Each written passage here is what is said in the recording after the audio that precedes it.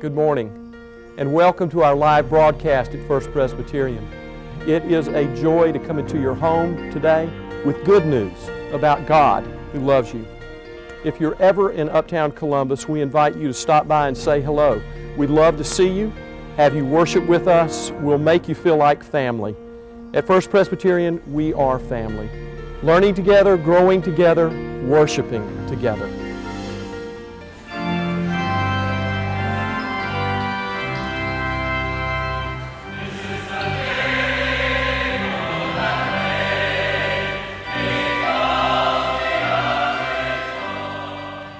Invite those who are able to please stand for our first lesson. It is from the book of Acts. As we continue our series, we're picking up chapter 15 this week, and starting with verse 1, listen now to the word of God. Then certain individuals came down from Judea and were teaching the brothers, unless you are circumcised according to the custom of Moses, you cannot be saved. And after Paul and Barnabas had no small dissension and debate with them, Paul and Barnabas and some of the others were appointed to go up to Jerusalem to discuss this question with the apostles and the elders. And so they were sent on their way by the church, and as they passed through both Phoenicia and Samaria, they reported the conversion of the Gentiles and brought great joy to all the believers. When they came to Jerusalem, they were welcomed by the church and the apostles and the elders, and they reported all that God had done with them.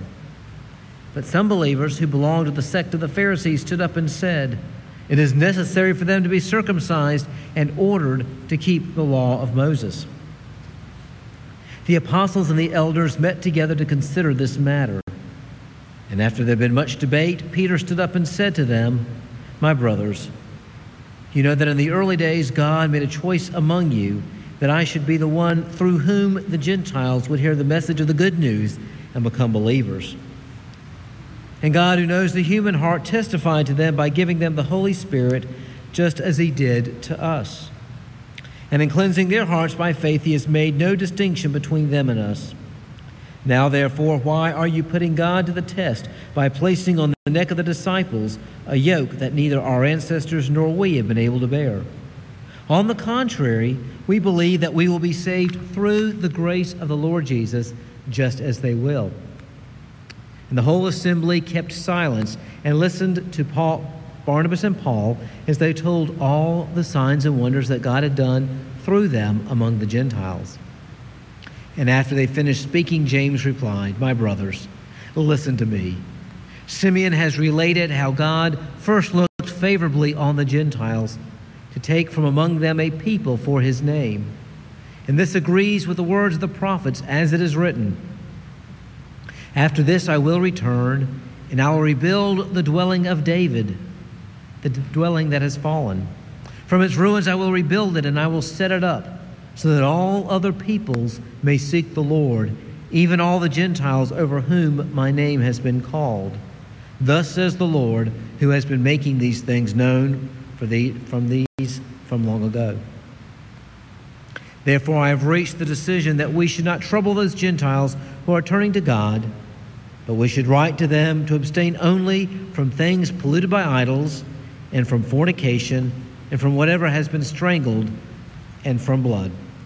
For in every city, for generations past, Moses has had those who proclaim him, for he has been read aloud every Sabbath in the synagogues." And this is the word of the Lord. Thanks be to God. Please be seated.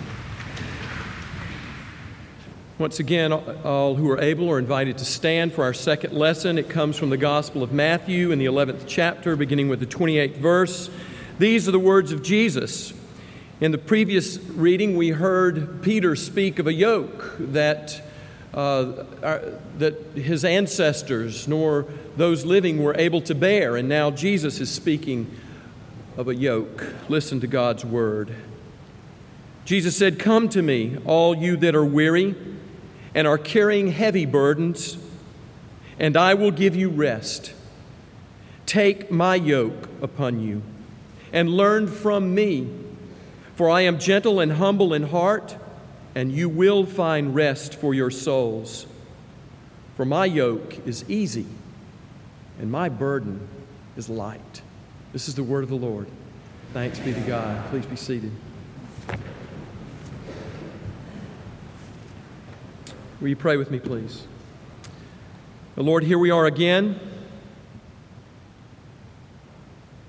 We're your people gathered in your house, ready to hear your word speak to our lives. So illumine our minds, open our hearts by the presence and the power of your Holy Spirit, that hearing and understanding and receiving, we may then live out the word that you know that we need to hear today, each one individually, as a community of faith, a body of believers. It's our joy to know you, love you, and serve you. In the name of Christ we pray. Amen. Why do you come to church? Why are you a member of a church? Or why don't you come to church, we could ask? And why are you not a member of a church? The truth is, we all come to church or do not come to church for a multitude of reasons. Some of us come out of habit, we would say. It's what I've always done. It's how I was raised. My parents brought me to church. I strayed during college. When I got a little older, started having kids, I came back to church, and now I've got my kids coming to church. It's just what we do. Others may say, I come to church because I'm looking for something. I'm looking for a place to belong. I'm looking for a place to feel valued and to find value in my life, to feel needed, to know that I'm not alone. I'm looking for something larger than myself. I'm looking for purpose and meaning in my life. That's why I come to church. And others come to church because maybe they want to raise their standing in the community, or it used to be that way, that you would come to church.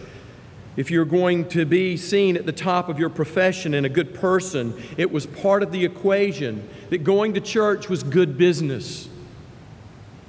Still others come because my parents made me.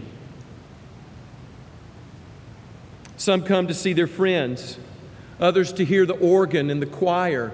Some know that we serve really good food at church, or I've got a great Sunday school class, or others may try to flatter or impress the pastor and say, of course I come for the sermon. Why is it that people don't come to church? Well, it's the only time I can find any peace and quiet during my busy week. I want to sleep in. I had a bad experience in church when I was young, and I just once bitten, twice shy. Others may say it's boring. Others may say the church is full of hypocrites. Say one thing and do another. The church is a place where all they talk about is money.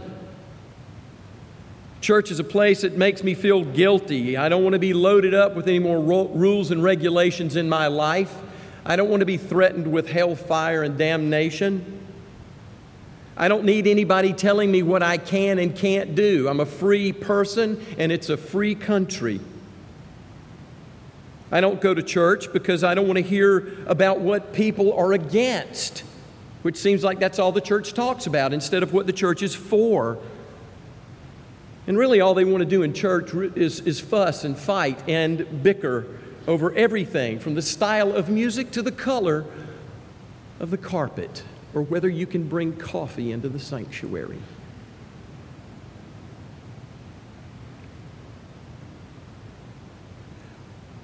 But the bickering, the disagreement, could be said of the situation in the early church. They were not debating, though, over carpet color or guitars versus organ.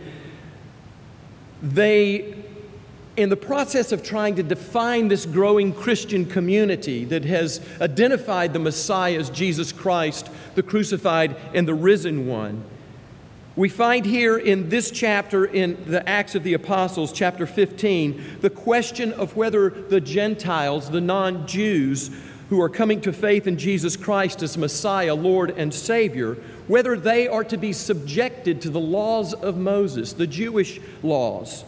And are they required to fulfill those laws by becoming circumcised before they can be saved and considered full members of the community? Of course, this idea of the covenant and of keeping the law goes back to God's covenant that was made with Abraham, if we go back all the way to Genesis, because it was the covenant that God made with Abraham when He called him out of his father's land to follow Him, to show him a promised land and make him a blessed people. God said to Abraham, "I will be your God. You will be my people. I will bless you. I will make you great. You will be the father of many nations. You will be a nation of priests, and through you all the nations of the earth will be blessed." And then God said to Abraham, "And the sign of this covenant will be circumcision." And so we remember from our Old Testament Judeo roots that Abraham was circumcised, even in his old age, a senior citizen. 99 years old, we are told, when Abraham observed this mandate, this covenant. And God went on to say that your young offspring will be circumcised on the 8th day. Remember, it was who that was taken to the temple by his parents, Mary and Joseph, and was circumcised on the 8th day? Jesus. And the covenant also says that all of those who come into your house will be circumcised, even the foreigners that join your community, as well as your offspring. Genesis 17:14 says that any uncircumcised male who has not been circumcised in the flesh will be cut off from his people. He has broken my covenant. Any questions? So it's understandable that we read in Acts 15 that as the gospel spreads now to the Gentile world, to the non-Jews, by Paul and Barnabas and Peter, by the power and the direction of the Holy Spirit, that as this message is taking hold of the Messiah who has come in Jesus, it is being received with eager and enthusiastic, grateful and joyful responses by the people. And those beyond the Jewish family are coming into the family. And if we think about it, here we see that the covenant with Abraham, what God said would happen through Abraham, is now indeed happening through the covenant that is fulfilled in Jesus Christ. Because what the law sought to achieve through the Jews, they were not able to complete. And so God, in His gracious and sovereign design, sent Jesus to be the fulfillment of the new covenant. And so here we see that the covenant is being realized in Jesus Christ in the power of the Holy Spirit, because the gospel, the message of God's love and faithfulness, is being spread to Jerusalem, to Judea, to Samaria, to all nations, to the end of the earth. What Jesus Himself said to His disciples, "Go ye therefore into all the world, preaching, teaching, baptizing, in the name of the Father, Son, and Holy Spirit, and I am with you always to the end of the age." And here it is coming to pass in Jesus Christ. And so as success is being enjoyed, Paul and Barnabas are now being told that believers must be circumcised to be saved. And so Paul and Barnabas, upon hearing this word, what do? After their first missionary journey, they go from Antioch down to Jerusalem to report to the elders, to hear from the apostles, to go seek a word from the authority of the early church that resided there in Jerusalem, to settle this dispute. They go to the authority. And as they go with joy, and they're telling others about what God is doing. And as they get to Jerusalem, we read they are received with joy by the church there. And then those in the party of the Pharisees, the Scripture says, rose up and said, they must all be circumcised to keep the law of Moses. And in verse 7 of chapter 15, it says that there was much discussion. There was a lot of debate going on in the council that was there in Jerusalem. They were having healthy conversation. And in the midst of their back and forth, their debating and discussing, Peter speaks. And he reminds his brothers and sisters, I would like to say, of what happened to him. In his experience with Cornelius, when he received the vision, and he was told that what God has created, of that nothing is unclean. And he went to the house of Cornelius, where God was already at work. And Peter had a revelation of the activity and the call of God, and experienced the Holy Spirit falling on those Gentiles in the same manner it had fallen upon the apostles at Pentecost.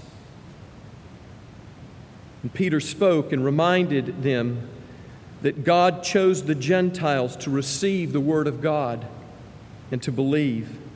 God knows the heart. God gave them the Holy Spirit just like He gave it to us. God makes no distinction between us and them. God has cleansed their hearts. And then Peter says this: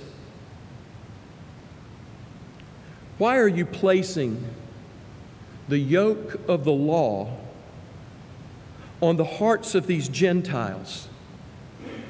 The same yoke that was placed on our fathers and mothers, that they nor we have been able to bear. You're asking of them what we nor they were able to do by keeping this law. But we believe, Peter goes on to say, we will be saved through the grace of our Lord Jesus, just as they will. And after Peter spoke, the Scriptures say that the whole room fell silent. You know, when you're in a conversation or a debate or a discussion with someone and something is said that is beyond those who are engaged in the dialogue, and you realize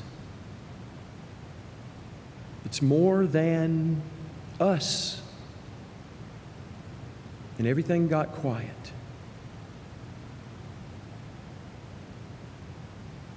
There was nothing else to say. This is what the truth is about grace. A grace that can leave us silent. This grace that is so amazing because it is unearned, it is unmerited.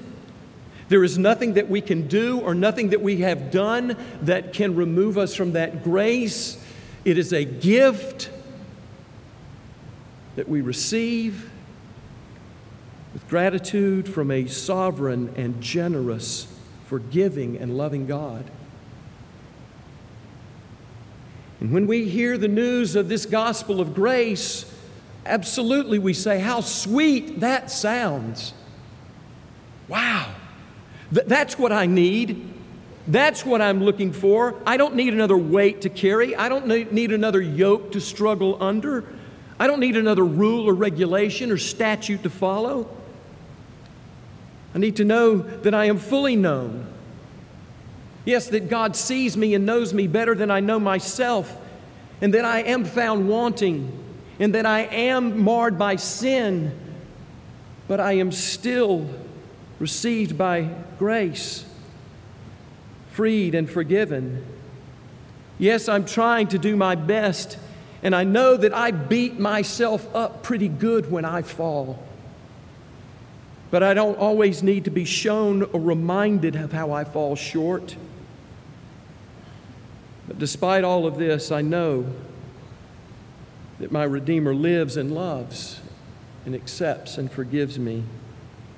And Paul would write about this grace in his letters to the churches where those would come to faith in Jesus Christ. And in Ephesians, the 2nd chapter, it says these words that are familiar to so many of us and powerful and true. You have been saved by grace through faith. And this is a gift, so that none of us should boast. Paul and Barnabas in our text this morning go on to relay all that God was doing through and among the Gentiles. And when everyone had finished speaking and had heard their revelations and their shared experiences, James was the leader of the Jerusalem church, speaks up. And when he speaks, he uses Scripture. And he quotes from the Old Testament that all Gentiles are called by my name, says the word of the Lord. And here we see that when we are in discussion and discernment, that we take what God has shown to us and what our experience is, and then we infuse it and undergird it with the Word of God. And James is not proof texting here, nor do we as Reformed Christians in our understanding of how to use God's Word. Scripture speaks to Scripture, and we listen to the conversation to discern what it is God is telling us. We're not reading into Scripture what we want it to say, but we are listening for God's Word to be led out of God's Word, living Word for us. The gospel shapes us. We do not shape the gospel. And there is authority in God's Word. And here in this context, the apostles, the leaders of the church, are listening to the authority of God's Word in the context of community.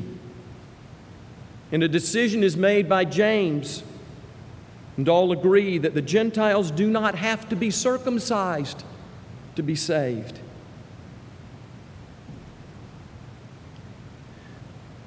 But there's more. Follow me here. Will Willimon, in his commentary on this text, says, converts are welcomed, but not without limits. A change was required of the Jewish Christians to include the converted Gentiles. And so too the converted Gentiles must change for the good of their relationship and fellowship within the community. And James says they must not need be circumcised, but we will tell them that they must abstain from things polluted by idols, from blood and strangled animals, and from sexual immorality. And these Levitical codes are lifted up in the letter that is sent to the converts in the Gentile world. And yes, there is grace, but there are these boundaries, these things that can be taken offense by within the community, and they are taken into consideration as we talk about respect and relationship in community. And these boundaries are not a means of salvation, but a means of helping us live in community by the authority of God's Word. And what James and what the early church is saying is, yes, there's grace, but it is not anything goes. There are lines on the court. There is a deeper inner reality that needs to be acknowledged. Paul speaks of this in his letter to the church in Rome, where he says, a person is a Jew who is one inwardly. Circumcision is circumcision of the heart by the Spirit, not by the written code. So this conversion by the grace and the power of God is something that happens internally, that is manifested externally in our lives. Circumcision is more of a physical act. Conversion is a spiritual reality. Circumcision is what one does to their body to keep the law. Conversion is what one does with their body to honor God. Conversion is about circumcision is about keeping the law, and conversion is about surrendering our wills to the will of God and following a loving Savior with joy and gratitude. And so the letter is sent from the church in Jerusalem to the Gentile believers. And Paul and Barnabas, we are told, deliver it. And when they receive it, the authority of the church is respected. The letter is received with joy. And the Gentile converts feel encouraged and strengthened, and the whole church is strengthened, we are told.